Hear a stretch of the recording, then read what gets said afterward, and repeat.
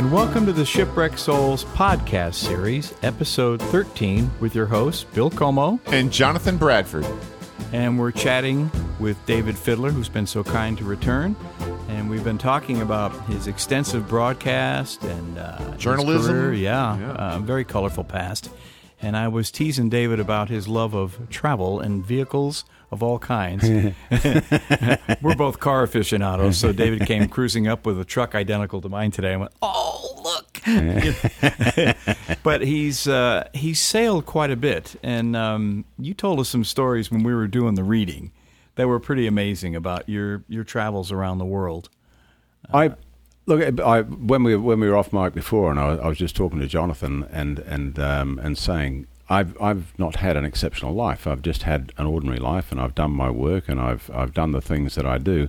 And it's not until you look back that you realise that maybe it was a little bit different. And I started off with powerboats, and they were too darned expensive for a young bloke with not a lot of money in his pocket. So I went to sailboats, and I enjoyed sailing. I would have people on the boat with me who, when you're in a confined space on a sailboat, that you don't necessarily want to have with you. So I thought, I can do this by myself. A crew of one. A crew of one.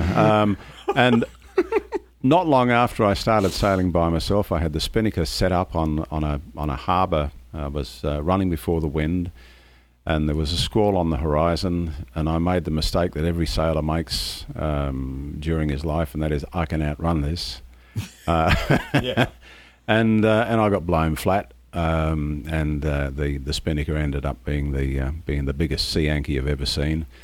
I got blown flat twice. The second time was by an American Sea King helicopter in 1988, and it was following a convoy of ships into the Darwin Harbour in Northern Australia for our bicentennial.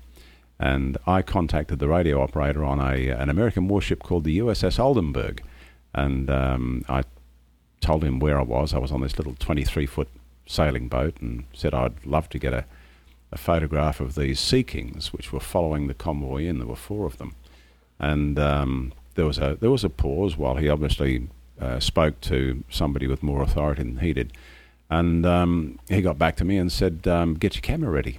So I'm sailing through the Darwin Harbour, and 2 of these Sea Kings peeled off and came across the top of my mast about 15 feet above it. Once again, down I went. Wow. Prop wash from a Sea King is pretty impressive. Wow. Blew it right flat. Blew it flat. Yeah, blew it flat. That's it. How big was the thing, the Sea King? Oh, they're huge. The Sea King helicopters. Are they the dual? No. Okay, It's a single rotor, but they're big aircraft. But these things, it's an adventure. As they say in the classics, the difference between adventure and ordeal is attitude. And quote him on that. Yeah. So you sailed upwards of, what, a 50-foot by yourself? 55 feet was the boat that I'd sailed across the Indian Ocean.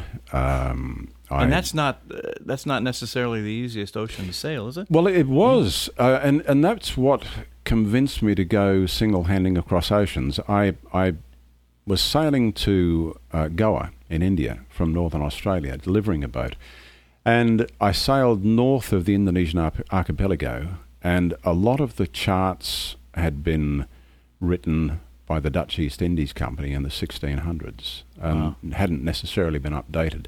They had been for the major sea lanes, but I'm staying out of sea lanes because I don't want to meet a big boat in the middle of the night. Right. There were a lot of unlighted nets and so on, so I thought, this is no good, and I dashed out between 2 islands into the Indian Ocean and sat on the 100-fathom line, and it was beautiful, and it was calm, and I sailed to the Maldives, and wow. there were some reasonable swells, but not. It was just nice. I thought, well, I can do this, and absolutely loved it, and I became a single-handed sailor, and loved every moment of being a single-hander.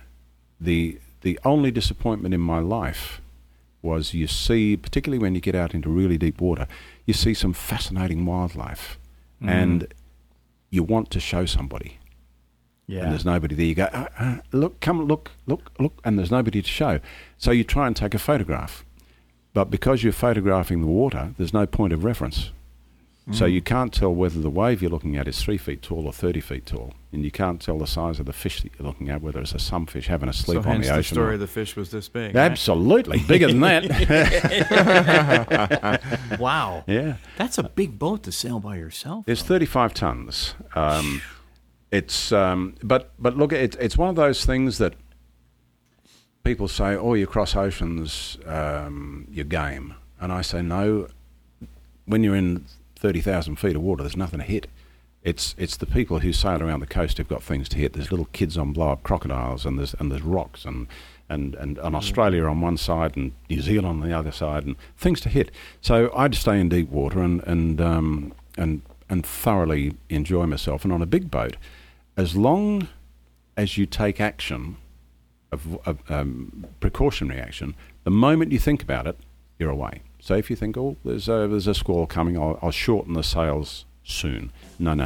Do it now, and you'll be cool. Physics will look after you. Well, that music signals that it's an end to another Shipwrecked Souls podcast. We'd like to thank you for listening, and be sure to tune into our next podcast where David will talk about the most frightening at sea experience he had. And remember, you can find all podcasts wherever podcasts are broadcast, including our website, theshipwreckedsouls.com. Thank you so much. Find out more at theshipwreckedsouls.com.